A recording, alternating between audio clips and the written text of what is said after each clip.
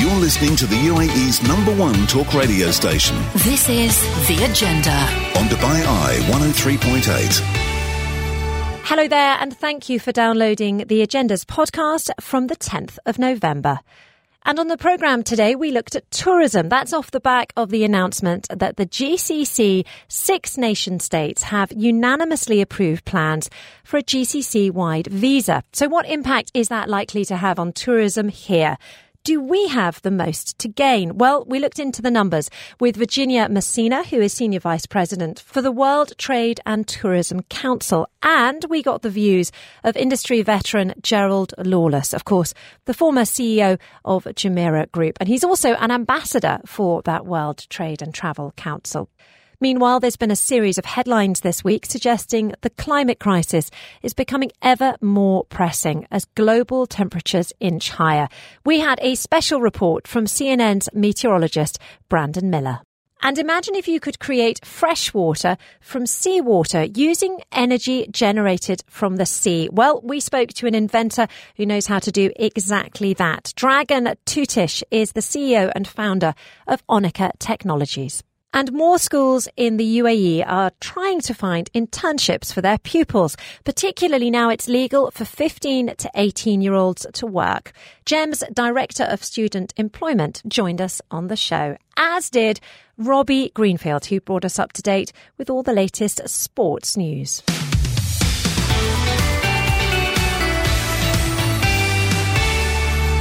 We are going to be taking a look at regional tourism now, as those GCC states have unanimously approved a unified tourism visa system for the region. Now, it's not sort of happening immediately. It's still a proposal, but they have approved the proposal. Who knows what happens next? But the general gist is the system, which is expected to come into effect sometime in the next 2 years, will include all 6 nations in the bloc. Now, whenever I say GCC, I always feel like I've added an extra C, but it basically includes Saudi Arabia, Bahrain, Kuwait, Oman, Qatar, and of course us here in the UAE. Now, the move was announced by the GCC Secretary General Jassim Al-Badawi at the 40th meeting of Interior Ministries in Oman. And he said that the decision will streamline travel logistics and will also underpin the continuous communication and coordination between the GCC states. I definitely said an extra C there, didn't I? It's really interesting, actually, because there's obviously a big foreign policy story around the sort of the sort of increased closeness, let's say, between these 6 countries who, you know, even just a couple of years ago weren't that close. But we're not going to talk about the geopolitics. We're going to talk about the economy instead. Who is, going to benefit the most from this deal? Realistically, it's going to make it easier for you and I to travel around the Middle East. You just get one visa, for example, for Saudi, and then you'd have it for Bahrain, Kuwait, Oman and Qatar. Likewise, if you're a tourist looking to come to the Middle East, you can just get one visa and you can do a bit of a country hop. But who's going to benefit the most from that? Will it be us here in the UAE, or do other countries like Saudi and Bahrain have more to gain? Those are just a couple of the questions I wanted to ask the World Trade and Travel Council. So I caught up earlier with Virginia Messina, who is Senior Vice President there, and she gave me her reaction. Well, Dubai, of course, is one of the strongest economies in the region, but something we're monitoring as we're still in recovery mode is that finally 2023, most regions will reach 2019 levels, in some cases surpass it. So, of course, we go back to 2019 because it's, as we used to call it, the golden era of travel. We were doing so well. We were responsible for 10.4% of global GDP. And as we know, we took a big hit after the pandemic. And so we've been monitoring the recovery. But the good news is we're exceeding our expectations and our forecasts in terms of that recovery, with Asia Pacific and the Middle Middle East taking the lead. So the Middle East is one of the regions that is recovering faster, and that by the end of 2023 will be ahead of 2019 levels. So we're estimating about 5% ahead of where the region was back in 2019. So of course, this is excellent news. Now, to give you some numbers for the GCC countries, in 2019, our sector represented about 177 billion to the GCC economies, which is about 10% share and about 13% employment. So 13% of the jobs in the GCC countries were in travel and tourism, which of course is really good news and really positive for the economy. So as we know, as our sector continues to grow, we're creating new jobs. And so where do you see that going over the next decade or so? Because I think that's how you do your forecasts, isn't it? Yes, of course. So what we're seeing is a lot of the economies and countries in the GCC really taking travel and tourism seriously. I think they're really starting to see the great benefits that it brings, not just to their economies and jobs and employment, but also to their people and communities, and how they're able to showcase some of their heritage, some of their culture, their gastronomy, and so many different aspects of what these countries are. And of course, there's a lot of similarities, but as we know, there's also a lot of diversity and a lot of diversity in terms of products. So we know we have sun and beach destinations, but we have cultural and heritage sites, we have religious tourism, we have gastronomical tourism. So it really is a very well-rounded destination when it comes to the region. So over the next decade, what we can only see is growth. And just to put things into perspective, what our data is telling us is that over the next decade, travel and tourism in the GCC will grow at a pace of about 5.1% average, whereas the region and the economies within the region are only meant to be growing at 1.9%. So as we can see, travel and tourism growth is more than doubling, nearly tripling the growth of the economy. And that only means that our sector is going to keep growing. But of course, we need to think of the role that both public and private sectors need to play in making this growth sustainable. Can you break that down into specific countries, for example? Are there certain countries that are going to see greater growth than others?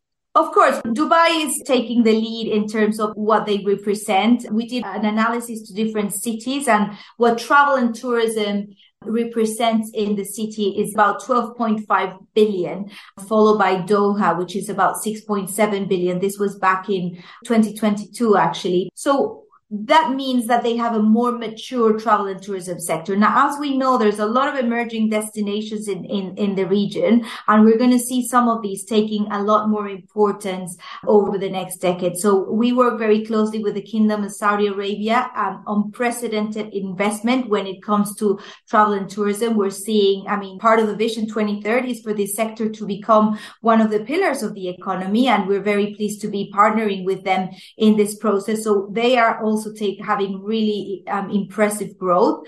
Oman is another country we work very closely with. They have an incredible product, and they're putting a lot into sustainability and developing their infrastructure to continue welcoming international visitors.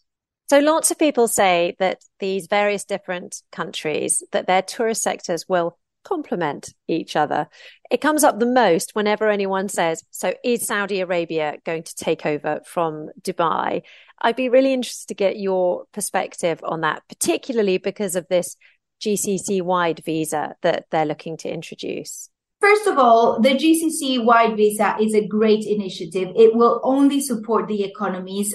For decades, the World Travel and Tourism Council has advocated for visa facilitation, regional visas, and we know for a fact that there is a direct correlation between this type of initiatives or policies with a bigger influx of international visitors. And of course, that then translates into dollars to their economies and jobs created in our sector. So we are very favorable of this. Their technology in them plays a very big role in terms of enhancing security. So it's not because there's a regional visa or there's online visas or e-visas that security should be compromised. We know that technology helps us these days enhance security at borders while still having a seamless process and journey and a good experience for the travelers. Now, when it comes to the offer, I think these destinations that we were talking about, each country and each destination is unique in terms of what they've got to offer. They all have their own history, they all have their own heritage, their own culture, and they're all different products, where it is cruise, whether it's sun and beach, whether it's gastronomy, whether it's, well, all the incredible modern buildings that we can appreciate in a destination like Dubai. So I think that what the region can do is promote themselves as a multi-destination. There's no reason to visit Saudi Arabia and not go to somewhere else. You could always market the region to say visit Saudi Arabia when they come to Dubai or Abu Dhabi afterwards. They can complement each other, and I think travelers can definitely enjoy different products while visiting different markets. Now, of course, I live in the UAE. I live in Dubai. I've traveled to Saudi a few times, and I have actually personally seen Alula and the offering there. And I've seen that it truly is exceptional. But I think it's fair to say that outside the Middle East, there is quite a lot of cynicism about Saudi Arabia being a holiday destination. Do you think that the kingdom is going to be able to overcome that potentially European American cynicism? Definitely. I mean, WTTC hosted its annual conference, or global summit, there last year. We had hundreds of CEOs from across the industry. All of these are investors representing the biggest brands across the industry, from hotels to tour operators, luxury operators, airlines, and they're all doing business in Saudi. So it is definitely one of the markets that has the biggest potential. They were all impressed about all the different products, as you say, Alula, Jeddah. There's so much to see, and there's so much for the world to still discover. So I think it's a case about obviously people getting to know about it, but also to get to learn the warmth of the people, the hospitality, the fact that this country is ready to welcome visitors and is expecting and has very, very ambitious targets to do this by the end of this decade, which is great. Virginia Messina there, Senior Vice President of the World Trade and Travel Council, giving us a few of the numbers, basically, when it comes to travel around the GCC and which countries are likely to benefit the most. I suppose as both or either a tourist and a business traveller, having a sort of GCC-wide visa would facilitate travel. I'm guessing it would facilitate travel. I mean, I know at the moment with Saudi, it's really easy. You just apply online for an electronic visa. But would you, as a business person or as a holidaymaker, find it easier, find it simpler? Would it make you more likely to travel around the region? You're listening to the UAE's #1 talk radio station. This is The Agenda On Dubai Eye 103.8. Welcome back to the show, and we are discussing tourism on the agenda today. That is after the Gulf Cooperation Council, or widely known as the GCC, unanimously approved a proposed unified tourism visa system for the region. Now, the system, which is due to come into effect sometime over the next couple of years, will include all 6 nations in the bloc. So that means Saudi Arabia, I always forget one, Bahrain, Kuwait, Oman, Qatar, and us here in the UAE. Let's discuss how it's going to benefit us here in the Emirates. And I'm delighted to say that joining us now to give us his perspective is Gerald Lawless, former president and a current ambassador of the World Travel and Tourism Council. And he was, of course, also the former CEO of Jumeirah Group. Joining me now on our Zoom line, which is the first time we've tried it today, so I hope it's going to work. Gerald, how are you? Good to have you with us.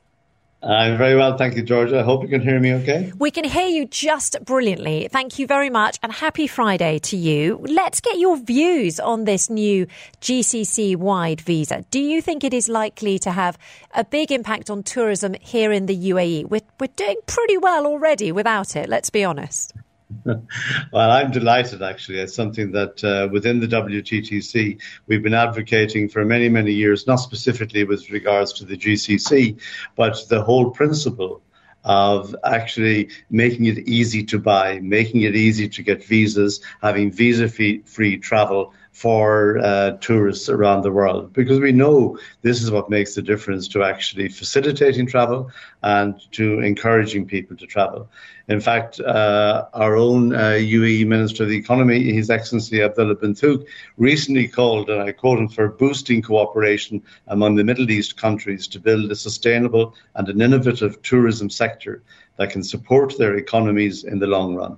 And, I'm sure we talk about it, but travel and tourism is a major benefactor to the global economy. Ultimately, I suppose it will also make business travel easier. If you live here in the UAE, you can just get one visa for Saudi and then you'll be able to travel to Bahrain, Kuwait, Oman and Qatar as well. No, absolutely. And I think that that is a very important aspect of travel and tourism. It's not just about leisure. It's also about business. It's about conferences and conventions. And it's just facilitating the whole process in terms of people traveling. I mean, we've even seen a very specific initiative recently with Ras Al Khaimah. Ras Al Khaimah and Oman have agreed to cooperate more in promoting travel from Ras Al Khaimah to the Musandam area and vice versa.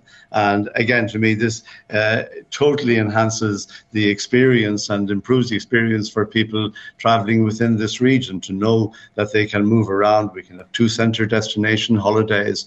And another area, actually, I think that's really important is the fact that the whole aspect of staycations and domestic tourism, because there are so many expatriates living in this part of the world. If you think of Saudi Arabia, the United Arab Emirates, and indeed of all of the GCC, we can certainly see that inter-GCC travel for people who need visas will now be much, much easier. And I'm sure will encourage an awful lot of that travel. Okay, there might be some more outbound travel from this country, from the UAE to Saudi Arabia, but for sure it will continue to move in the opposite direction as well. And even now, India, for example, is the number one, or at least it was in 2022, is the number one source market into Dubai.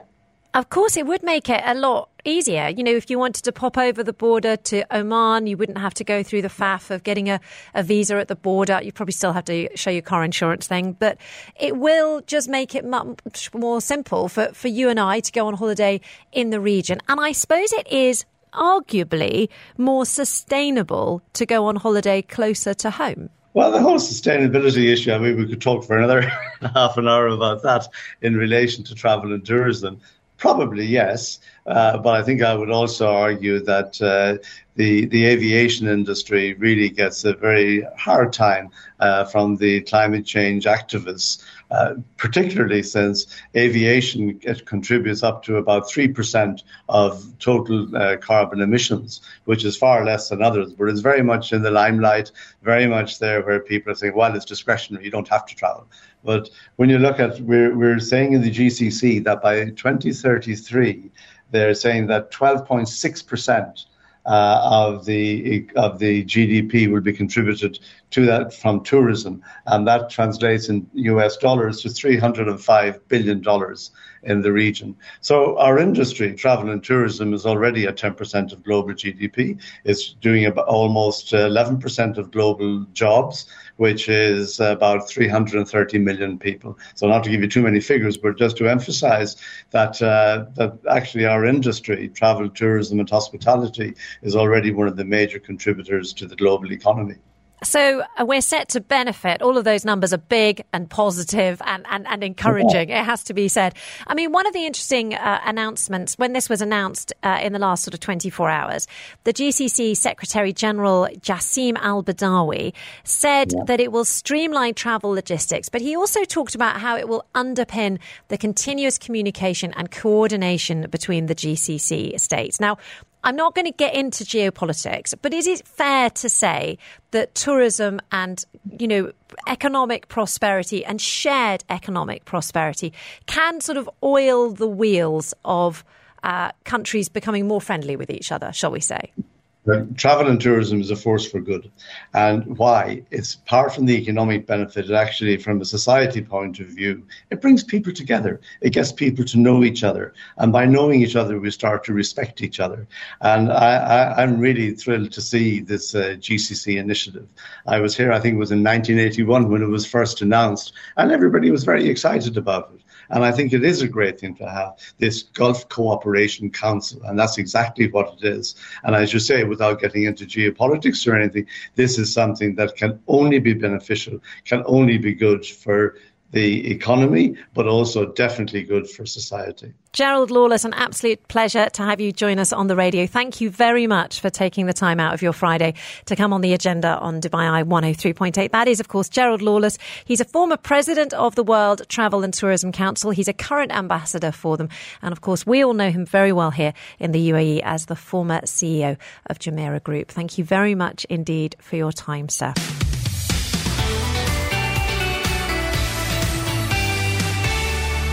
Welcome back to the show. Fair to say that we've had a fair few negative headlines over the last week when it comes to climate change. Now, do you know, it's quite an interesting problem that we face here on the agenda, because obviously we're getting these stories every single day. You know, literally every single day another report comes out and reminds us all that the Earth is warming. And it's really hard to sort of pick which ones are most sort of interesting to everybody. You know, it's not like we're all sitting around having coffee talking about the situation with the environment. Or maybe I'm wrong. Maybe people do sit around and talk about it. And I think maybe the problem is that we don't, and we've all got a bit used to it. And let's be honest, it's not much fun talking about how the world is sort of going to hell in a handcart. But unfortunately, we are all going to have to confront it to a certain extent. And I think probably to quite a big extent. But I'm not the person to tell you have to do that. I think probably governments, policymakers, climate change activists, I think they'll be doing it, hand in hand. But certainly it does leave us with a difficult decision to make on the radio, how much we talk about it, how much we get into it.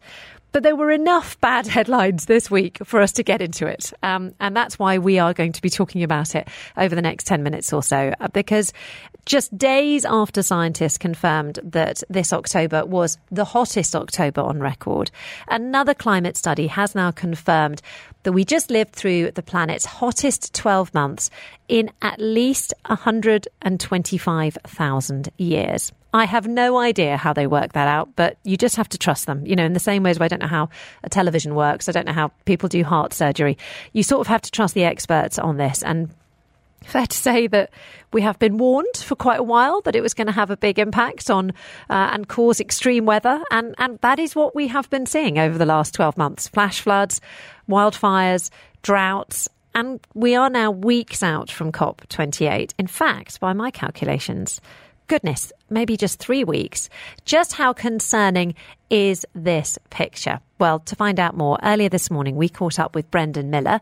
He is a meteorologist. He's also CNN's climate crisis beat leader.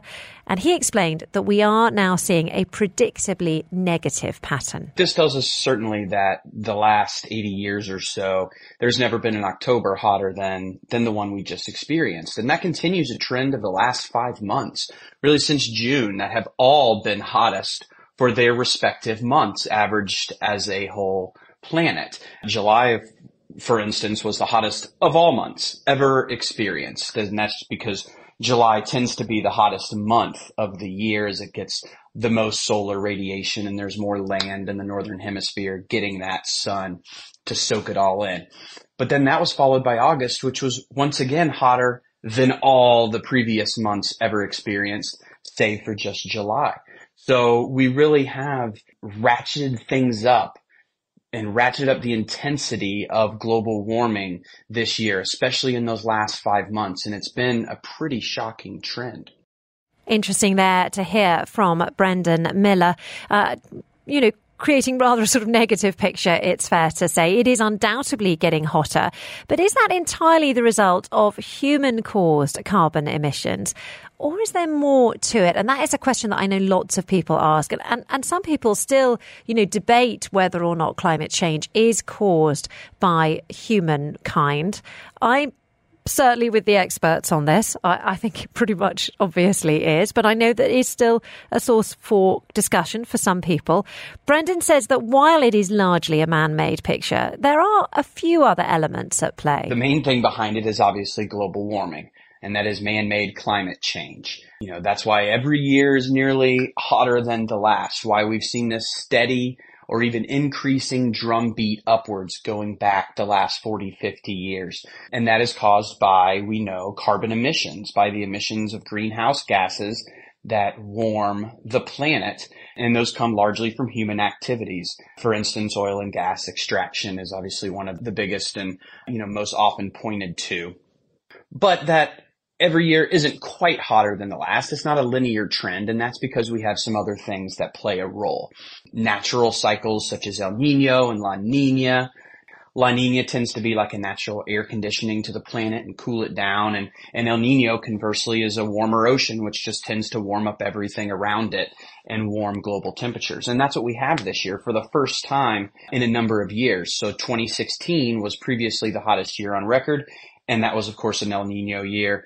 And this one is setting up to already be an El Nino year and next year as well.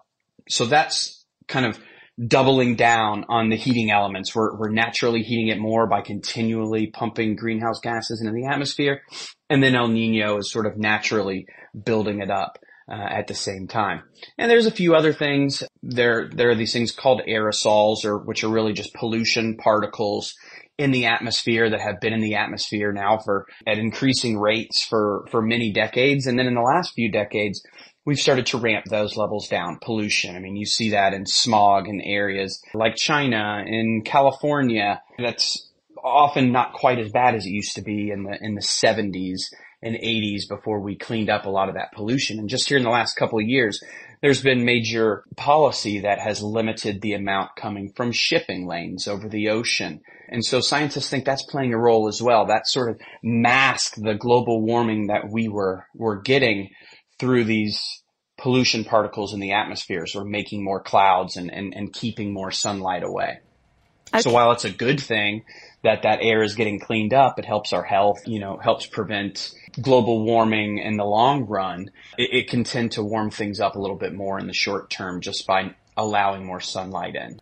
So given that complex picture, just how worried are the world's climate experts? Here's Brandon Miller, CNN's meteorologist again. This trend, especially this year in the last couple months, has climatologists very concerned. Even those that have been studying temperature trends for a long time, they're amazed at how much this year temperatures have spiked. And these anomalies, which is how much warmer than average we are, has reached this 1.5 to 1.7 degrees Celsius, which is sort of beyond that 1.5 degree threshold that scientists have warned us about for many years now, that climate impacts would begin to increase rapidly and there'd be cascading impacts from global warming. And we are seeing those, from hurricanes like Hurricane Otis becoming the strongest one to ever hit in the East Pacific last month, late in October. We should be very much winding down hurricane season there, not seeing the strongest storm. And it went from a tropical storm to a Category 5 hurricane,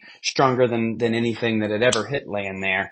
Those are the things that scientists have pointed to as things that are going to happen more frequently, and storms getting stronger, storms getting more dangerous, and it happening faster and over a larger part of the year. These storms aren't just happening in August and September when ocean temperatures were typically at their hottest. Right now, even in November, they're still in September and early October sea surface temperatures. So that's just going to make it more likely to see those type of storms.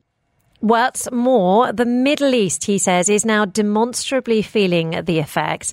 And Brendan warns that recent droughts in parts of our region are an ominous sign of things to come. We're also seeing long-term droughts exacerbated by these higher temperatures. Just this week, we saw this study come out of the World Weather Attribution Group, which is a group of scientists that are able to take real-world weather, things that happen, storms and rainfall events and then droughts, and they're able to look at them in a climate context, look at them historically and see how much our warming of the planet has juiced up these storms. And what they found right there in the Middle East, that temperatures are increasing, and these higher temperatures driven by the climate change made the drought there in Syria and Iraq and Iran more than 25 times more likely than it would have been if climate change had not occurred in these regions and in the planet as a whole. And actually that this particular drought, as bad as it has been, would not have occurred if we hadn't warmed the planet over these last decades. This drought is not unique.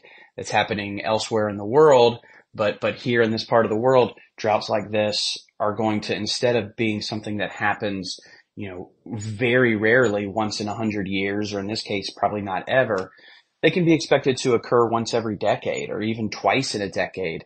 So these are events that are our new reality, and they are these cascading effects that climate scientists have warned us about for so long, and we tend to think they're far off, but we know that they're not.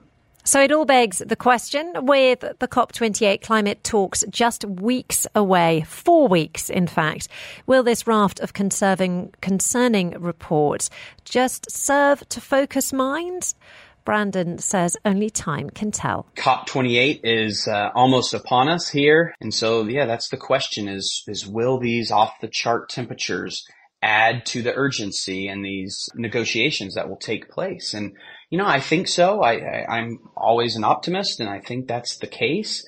But then again, this isn't new. This isn't the first year that we've had the hottest on record, or that going into COP28, there's been a rash of extreme weather events that have gotten the collective planet's attention. I've been doing this for over a decade, and it's happened nearly every year that I can think of. But, maybe the fact that we have sort of breached this 1.5 degree anomaly for the first time will make things seem more urgent, not something we can continue to kick down the road. And maybe the fact that it is in the UAE and in a petrol state, that could end up being a good thing, because we're going to need Middle Eastern oil states and large multinational oil and energy companies to help make real progress in clean energy and draw down those carbon emissions, which again is really what's driving this temperature and all the crazy weather impacts that go with it. Brandon Miller there. He is a professional meteorologist, also CNN's climate crisis beat leader, which means he is basically leading their climate coverage. And of course, we will also be leading your climate coverage right here on Dubai Eye 103.8, keeping across all the developments in the climate sector as those preparations for COP28 continue. And I know that, for example, the Business Breakfast will be broadcasting live from that COP28 event in the coming weeks and months, in fact. You're listening to the UAE's #1 talk radio station. This is The Agenda with Georgia Tolley On Dubai Eye 103.8. Welcome back to The Agenda. Nearly every drop of water that we use here in the UAE is created through a process of desalination, something that I'm sure nearly everyone here is aware. And while that has become a lot more efficient and therefore less energy hungry, it really does add to the UAE's carbon footprint. But what if you could create fresh water from seawater using energy generated from the sea, from the motion of the ocean? And yes, I really do like that phrase, and that's why I keep on saying it. Well, that is exactly what my guest is looking to do. Dragan Tutish is the CEO and founder of Onika Technologies. They're based in Quebec in Canada, and I spoke to him a bit earlier. He told me how his machines work. Our mission is to make the oceans a sustainable and affordable source of drinking water. And the way we do it is really by harnessing the wave energy to turn the seawater into drinking water. And in terms of functioning, what happens inside our systems that are essentially floating buoys that are modular and connected together to bring water to the coast. These systems are installed 0.5 kilometer to 2 kilometers offshore, and they're anchored to the seafloor. So actually what you have on the system is essentially an anchor on the seafloor, a buoy on the surface, and a tether in between. And as the buoy wobbles around in waves, it actually pulls on that tether that's anchored to the seafloor. And as it pulls on that, it compresses a pump similar to a bike pump. So as it moves around, it just compresses, uncompresses the cylinder. And as it does that pumping action, it sucks in the seawater and it pumps it through reverse osmosis membranes, which are essentially salt filters. And the water that is being generated is sent to the coast with another water pipe. And the remaining water with slightly more seawater is left offshore. So actually, we just extract the fresh water from the ocean and bring it to the coast. It sounds like a genius idea using this sort of tidal force. Is it scalable?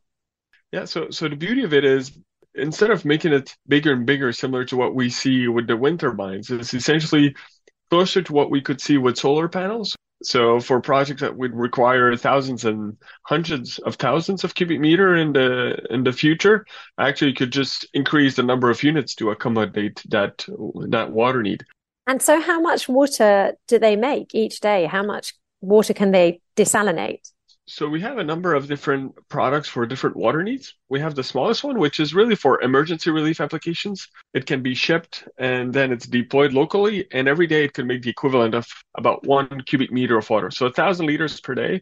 So actually that same box that it fits, once it's installed, it can fill that box every day. So instead of shipping like bottled water and after some events, you could install a couple of these and every day you have the equivalent of those pads. So that's our smallest scale. We have, say, smaller project scale, which is the iceberg unit for smaller communities, small coastal industries. And it's about 50,000 up to 50,000 liters per day that the single unit can make. So 50 cubic meters per day. And you could essentially increase these to make 1,000,000 liters per day or 1,000 cubic meters per day with about 20 of them. With those aspects, we intend to be the cheapest way to desalinate where there is a wave action. It is very cheap and cheerful by the sounds of it. Have you worked out how much it costs per litre, for example? Because we have an idea of how much it costs per litre to desalinate water here in the UAE, because it's one of the things we do a lot here. In the Middle East and UAE, like there's also a factor of scale as well. Like the desalination plants that are really big, and the costs are now becoming very competitive. But our strategy in terms of costing is really starting at the smaller scale in places where electricity is really expensive, like the Caribbean. So in those places, we be more cost effective than the local desalination.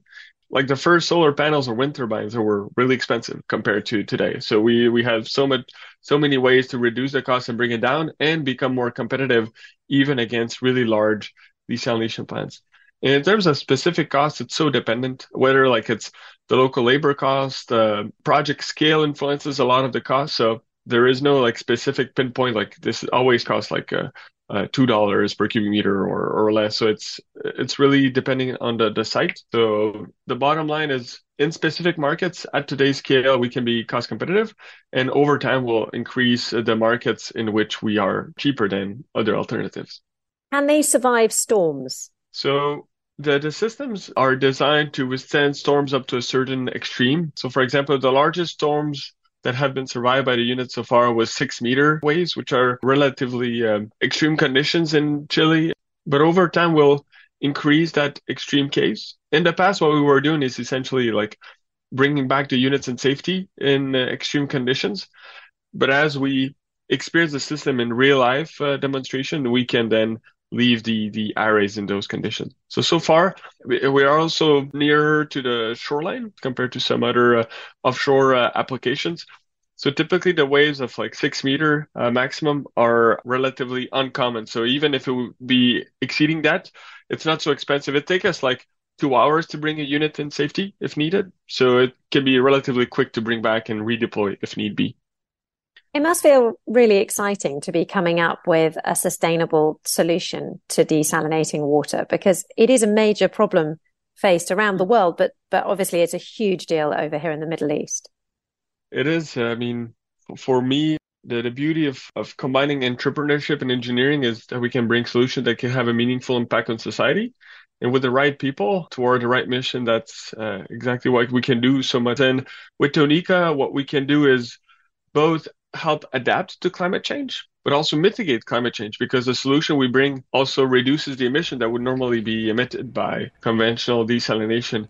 And now it's really a big step in the company as we have our 2 first deployments, and now we're starting to launch our commercial projects with our units from here. So this is the really exciting phase of the company. Dragan Tutish there, the CEO and founder of Onica Technologies, who are based in Quebec in Canada, telling me all about his brand new invention. This is The Agenda with Georgia Tolley. On Dubai Eye 103.8, the UAE's #1 talk radio station. Welcome back to The Agenda. Hope the traffic on the school run isn't proving too dreadful. We're actually going to do a bit of a school topic now, because we've had a bit of focus on internships on our show this week. And with only a month or so until the end of term, sorry about that reminder, are your children going to be getting work experience this winter holidays?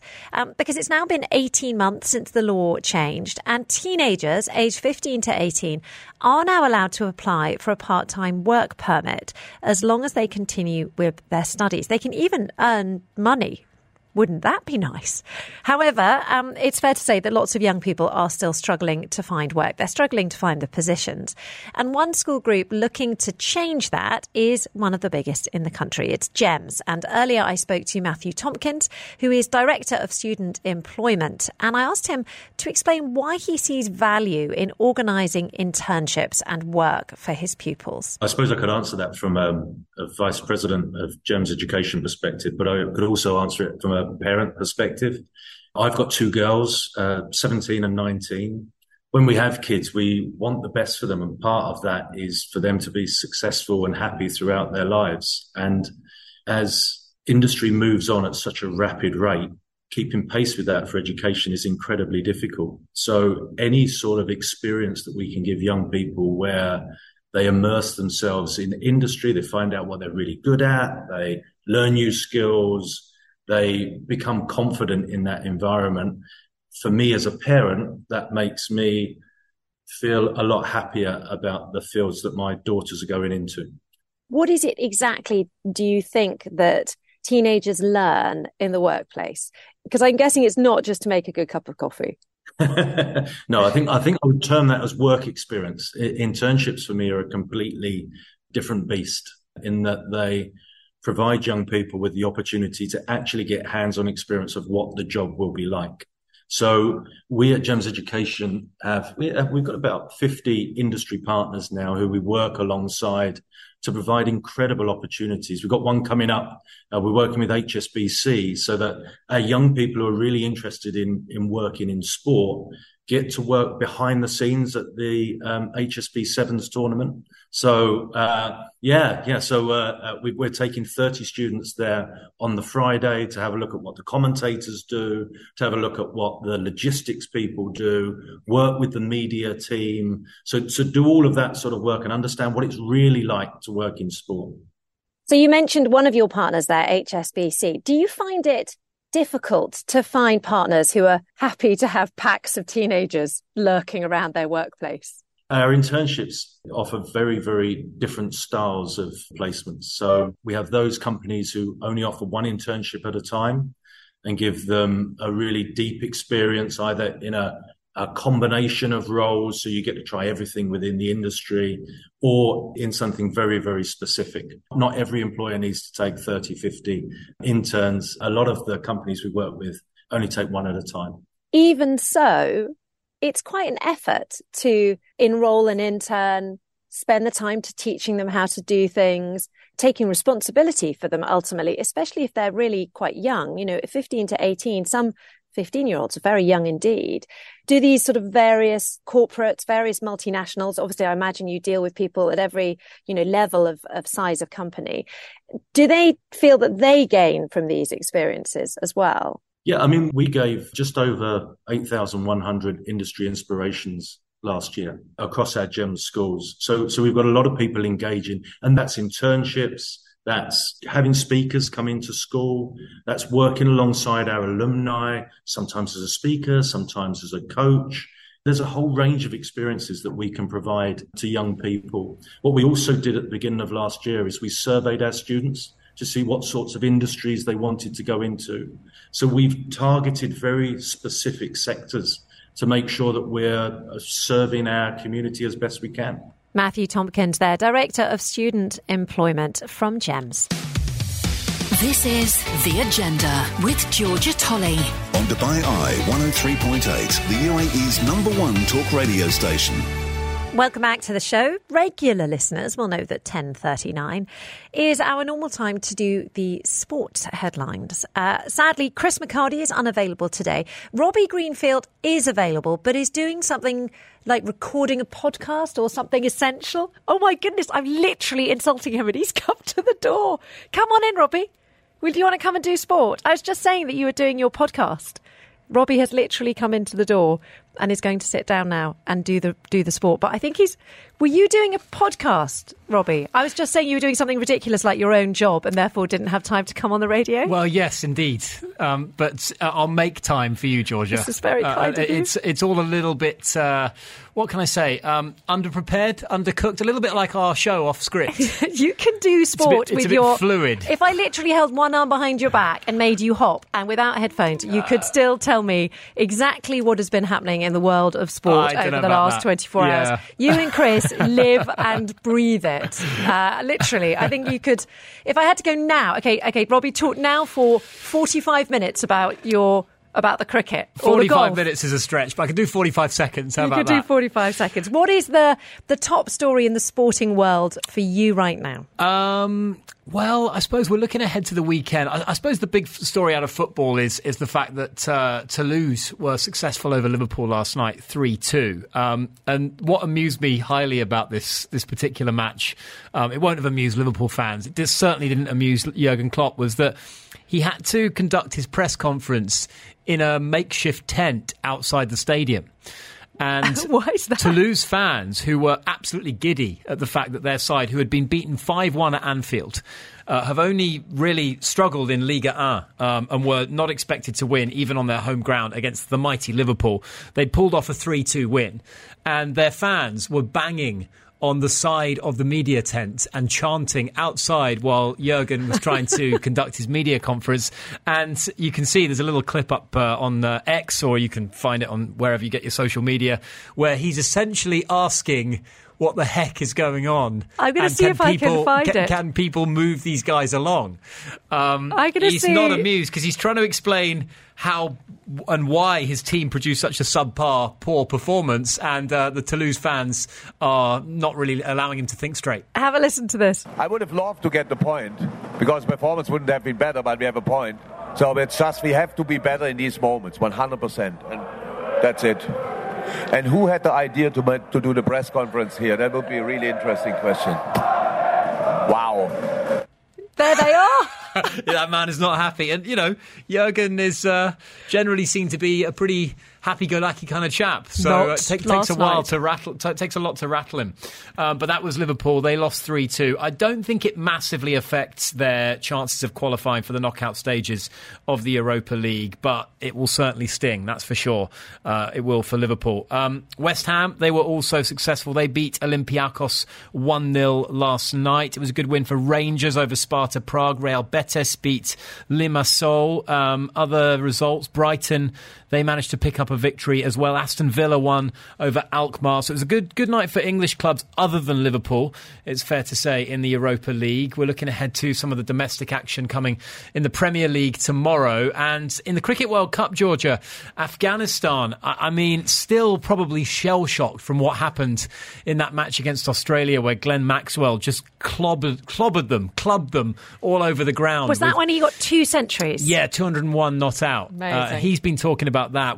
We continue to marvel at that performance, and he was injured. It was quite extraordinary, but Afghanistan must have felt like they had 1 foot in the semi-finals. This is a team that only won 1 match in the last ICC Cricket World Cup. So to do that, to beat England, to have the results that they've had, and to run Australia, to force Australia to produce arguably the greatest ODI winning innings of all time, to beat them, they will be looking to bounce back. Unfortunately, there will be no semi-final place for Afghanistan. There probably will for South Africa.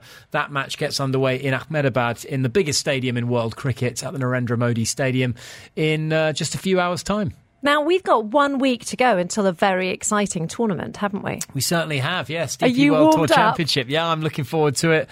DP World Tour, it's in its penultimate week. Currently, they're down in South Africa playing in the Nedbank Golf Challenge. The top 50 players on the DP World Tour, including Jon Rahm, including Rory McIlroy, including Tommy Fleetwood, they're all going to be here and they're going to be competing for, once again, the season-ending finale. And have you noticed? I cannot wait. Yeah, I have noticed. You literally lit up as soon as I mentioned it. I mean, you're always cheerful talking about sport. There was an extra sort of Tinkerbell twist. Absolute one of my favourite weeks of the year, being out there. We do a bit of on-course commentary, and it's always a very dramatic event. And it's always so well supported and well attended, Georgia. They do a very good job of making it accessible and enjoyable for families who have absolutely no interest in golf whatsoever. Well, speaking of which, or families where half of them have an excitement for golf and half of them don't, for example. Sure. And in fact, my dad has actually flown over for it and arrived late last night. So my dad and my stepmother will be going this weekend, coming weekend after next, and I won't.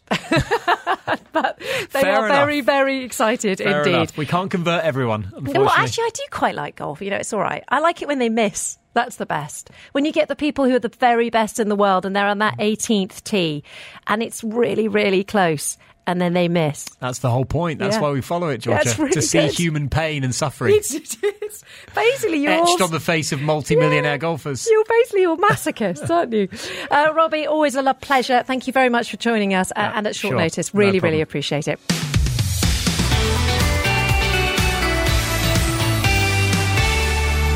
The Agenda is live Monday to Friday from 10 a.m. till 1 p.m.